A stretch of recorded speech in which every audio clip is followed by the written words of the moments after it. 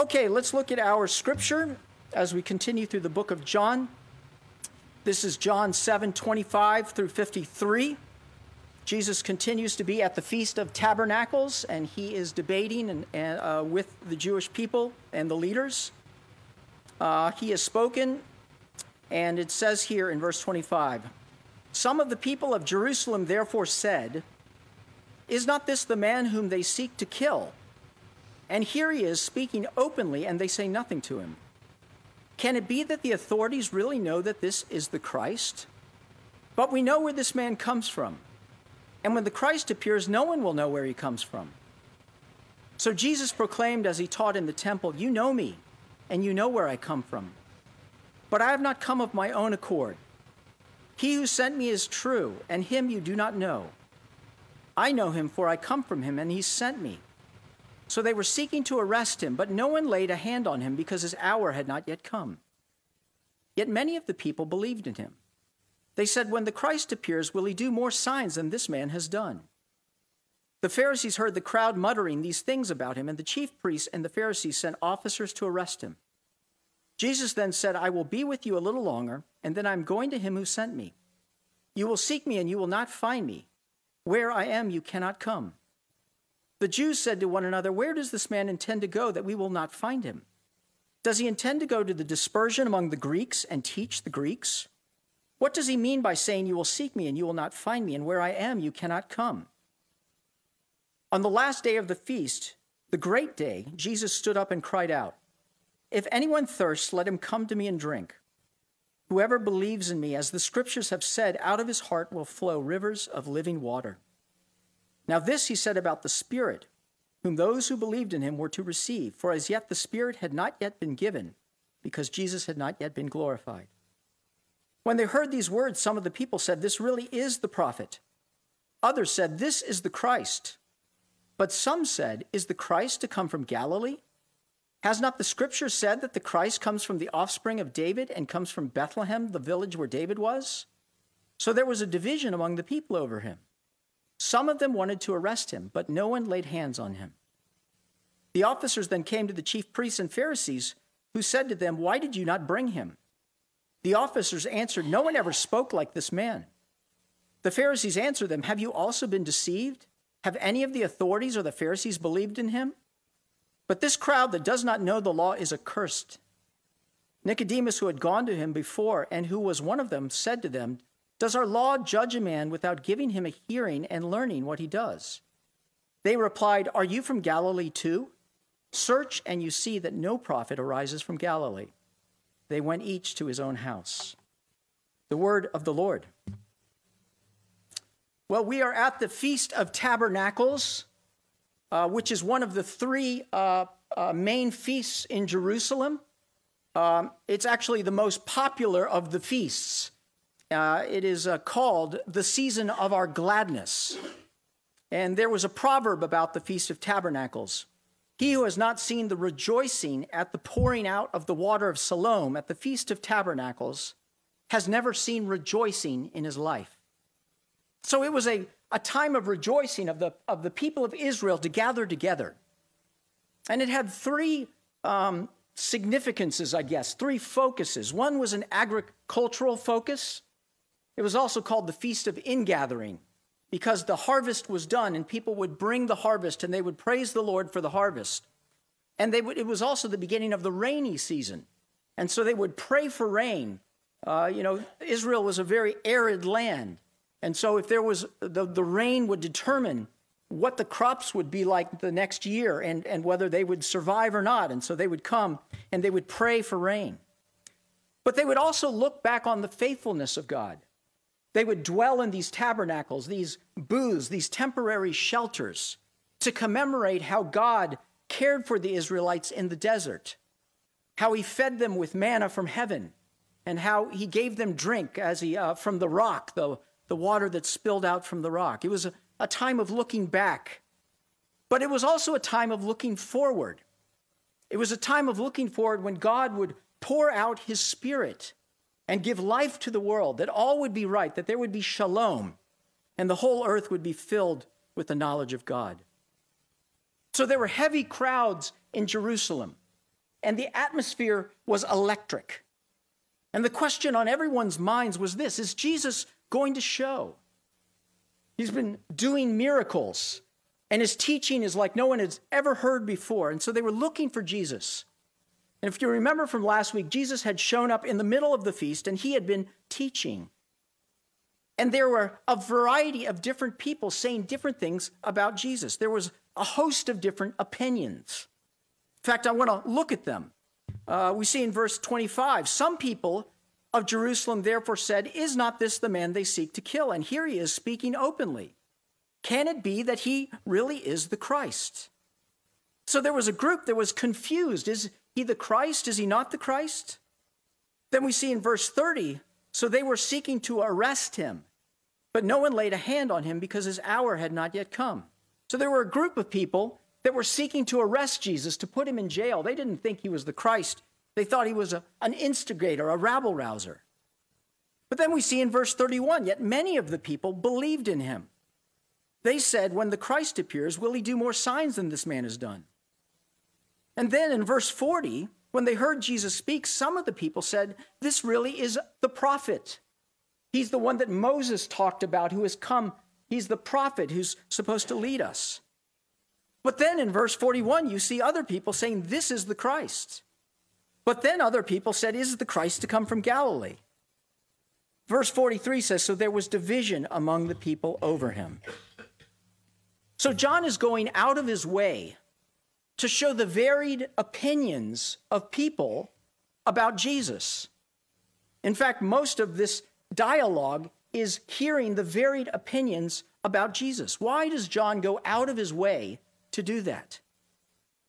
Because John wants us to focus on the fact that the number one question that we have to answer in our life is this: who is Jesus Christ? The number one question that you and I have to answer in this lifetime is, who is Jesus Christ? The question has eternal consequences. Jesus said, I am the way, the truth, and the life. No one comes to the Father but through me. Jesus is saying that a path has been opened up to the Father in which you can have eternal life, immortality, a reconciled relationship with God. Remember that God can't look upon sin, so Jesus is saying that I come to bring forgiveness and a way to be reconciled with God. But it's only through Jesus. It's not through a religious system. It's not through living a moral life. It's not through gaining wisdom or understanding. Jesus is saying, and John is saying, you must answer the question. Some of you may be here thinking, well, I'll get to that later. My life is very busy. I have a lot of things to do. There will be time. But the truth of the fact, my friends, is we don't know how much time we have, do we? We have to answer the question. And if you have answered it, I ask you this: does your life reflect that answer? When you look at the decisions you make, your relationships, the way you spend your time and your money, the things that you pursue, the way you love your spouse, the way you raise your children, the way you see the world, does it answer the question, yes, I too am a follower of Jesus Christ? We must be certain that we have answered the question, because a half-hearted answer will not do. But we progress on in the story. It comes to the last day of the feast in verse 37. It's called the Great Day. Had its own name. It was called Hoshana Rabbah. Hoshana, for Hosanna, literally means please save us. And Rabbah means great in Hebrew. So taken together, these Hebrew words mean great salvation. It's the day of great salvation, the great day of the feast.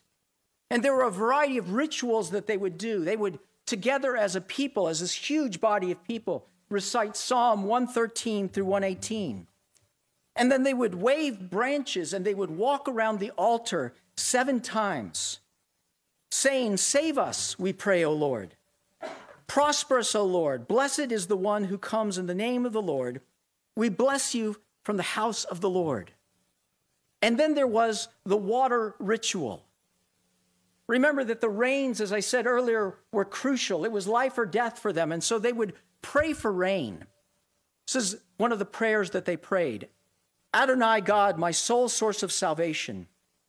I was brought low, but you have delivered me. Help those who hope in you. Provide water for every shrub. Condemn not the earth to infertility. Withhold not your blessing of rain. Satisfy your thirsting creatures. All those who call upon you, help us now. So they would pray these prayers for rain. And as they were praying, the priest would arrive with a golden pitcher. He had gone to the pool of Siloam, and he would fill this golden pitcher, and he would walk to the altar. And as he walked and came into the gate, into where the altar was, the people would recite Isaiah 12:3. With joy you will draw water from the wells of salvation. And the water was carried up to the temple altar, and it was poured out as an offering to God. It was to commemorate the Lord's provision of water in the desert, his faithfulness in meeting their needs. And it was pointing out his pouring out of his Spirit in the last days. So as the priest is doing this, and thousands, maybe tens of thousands, are watching, right at this time, I bet you $1 million, was the time when Jesus gets up and it says, cries out, if anyone thirsts, let him come to me and drink. Whoever believes in me, as the scriptures has said, out of his heart will flow rivers of living water. The response, what must it have been like as the people heard these words? Astonishment, incredulity, silence. As Jesus says, as the water is being poured, if anyone is thirsty, let him come to me and drink. What is Jesus saying? Really, there are two parts. The first is this: if anyone thirsts. They were just reciting Isaiah 12:3. With joy you will draw water from the wells of salvation. Jesus is saying, are you thirsty for salvation? Do you want to be made right with God? To experience the blessing of having all of your sins washed away? Everything wrong you have ever done forgiven? Do you want to be called righteous by the one who made you? Do you long to be adopted into the family of God? For God to see you as his son or daughter? For him to love you fully and lavishly as he loves Jesus? Do you long for the redemption of your soul? That's what Jesus is asking when he says, if anyone is thirsty. The truth is, all people thirst, but they thirst for different things. Alexander McLaurin, a preacher that preached about 100 years ago, said this about thirst in the world. This is the world, a group of thirsty men raging in their pangs and not knowing where to find solace or slaking for their thirst. I do not need to go over all the dominant desires that surge up in men's souls. The mind craving for knowledge, the heart calling out for love, the whole nature feeling blindly and often desperately after something external to itself, which it can grasp and which it can feel satisfied. You know them. We all know them. Like some plant growing in a cellar, and with a feeble and blanched tendril, feeling toward the light which is so far away, every man carries about within himself a whole host of longing desires, which need to find something round which they may twine, and which they can be at rest. The misery of man is great upon him, because having these desires, he misreads so many of them, and stifles, ignores, atrophies to so large an extent the noblest of them. We can relate with what McLaurin is saying, can't we? We can all relate with this deep and profound thirst that makes us keep trying something new. A new job, a new spouse, a new drug, a new car, a new house, a new religion. We are continually reaching blindly for that which we hope will satisfy our souls. But what Maclaurin is saying is there is a thirst that is noble, that is under them all. It's the thirst for God. However, many of us misread our thirst. We think our thirst is due to our job, so we quit our job. We think our thirst is due to our marriage, so we quit our marriage.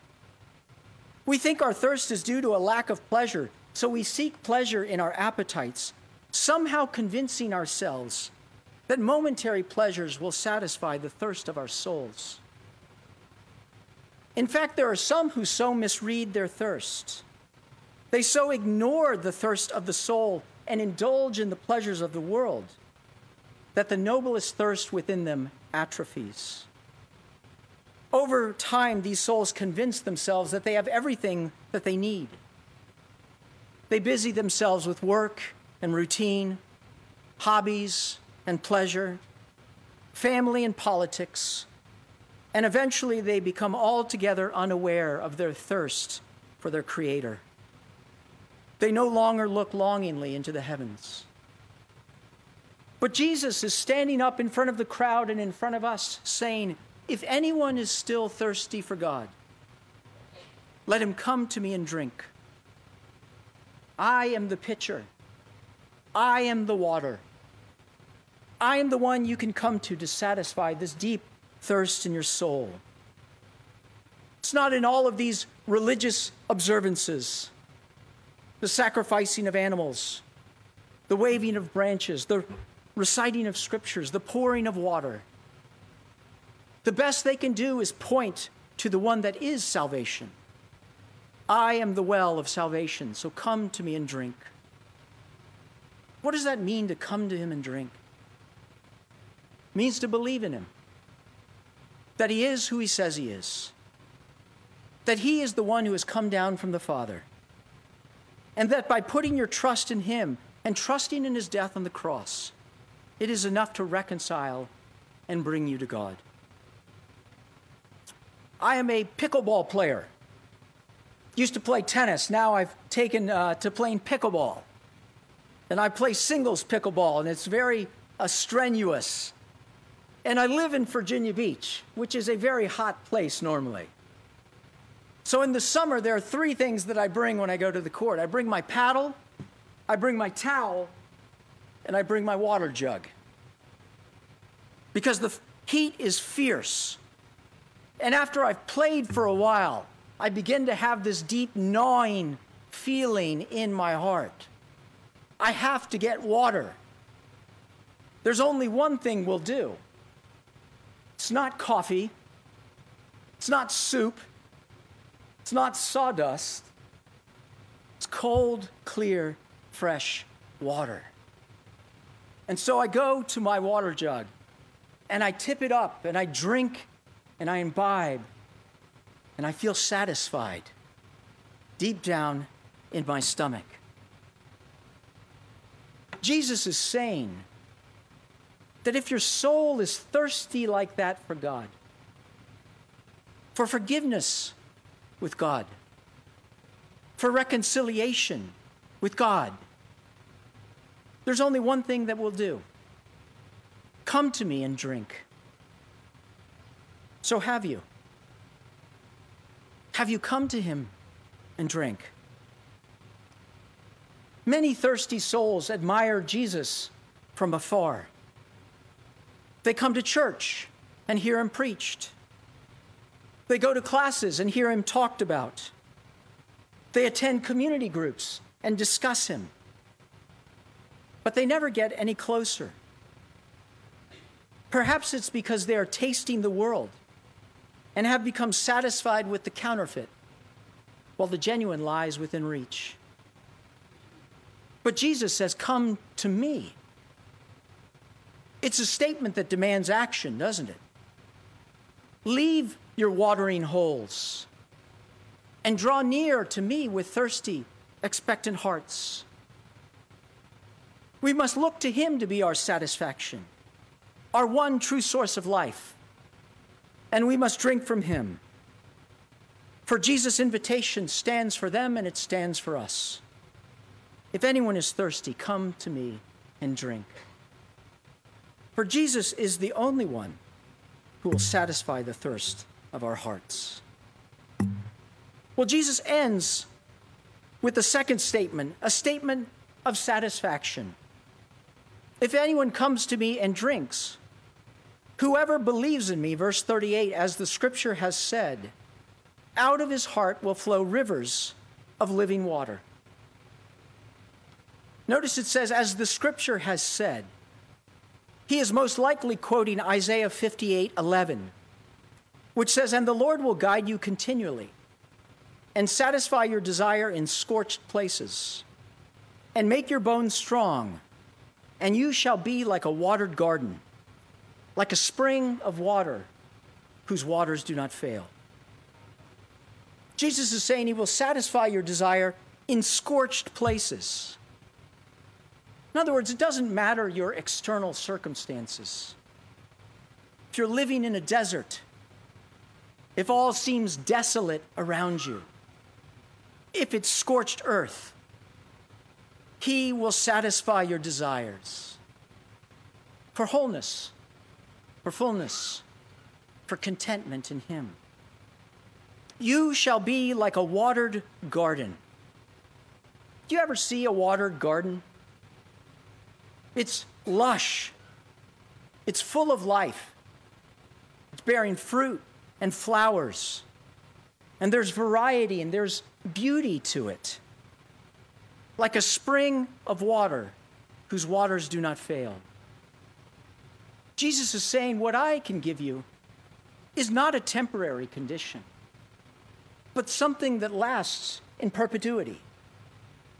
He's saying that my love will never fail.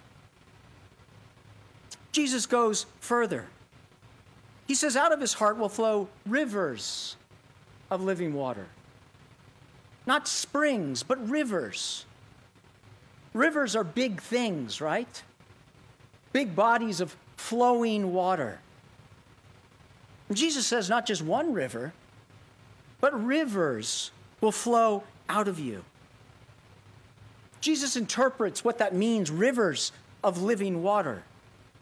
Verse 39, now this he said about the Spirit, whom those who believed in him were to receive. Jesus is saying what we are thirsty for and what he will provide in massive quantities is the Spirit of God. Now, the Spirit of God is the third person in the Trinity, and he has a special role in the Godhead. He is the life giver. We see him at the beginning of creation, when in the beginning God created the heavens and the earth, and the Spirit of God was hovering. The word is actually brooding over the waters. The Spirit is the one that brought life to the world. We see when God makes man, in Genesis 2:7, the Lord God formed the man from the dust of the ground and breathed into his nostrils the breath of life, and the man was alive. In the Hebrew, the word ruach, which means spirit, also means breath. It's the breath of God breathed into us which brings us to life. The Spirit is the one that raised Jesus from the dead. Notice Romans 8:11. And if the Spirit who raised Jesus from the dead is living in you, he who raised Christ from the dead will also give life to your mortal bodies through his Spirit who lives in you. Jesus is saying, if you believe in me, I will send the Holy Spirit to live in you, and he will give life to your mortal body. As the Spirit who resurrected Jesus' body, he will resurrect your soul. Now, the ESV, which I read from, says, out of his heart will flow living waters. I wish they had translated it a little bit different, because the Greek word actually is belly. In fact, the King James translates it as belly. There's only two other places in the New Testament where the word belly is used. One is in Matthew 12:40, when Jesus refers to Jonah being in the belly of the whale. And then in Philippians 3:19, where Paul describes the enemies of Christ, and he talks about their God is their belly. Why do I wish it was translated out of their belly? Because thirst is a dimension of our appetite. In the ancient world, the heart was thought to be the center of one's convictions, but the belly was the center of one's appetites.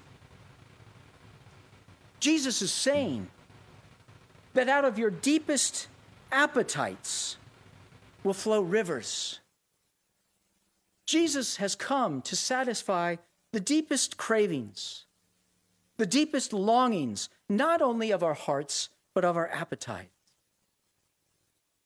We all have hunger pains inside of us to find satisfaction, to fill the deepest part of us.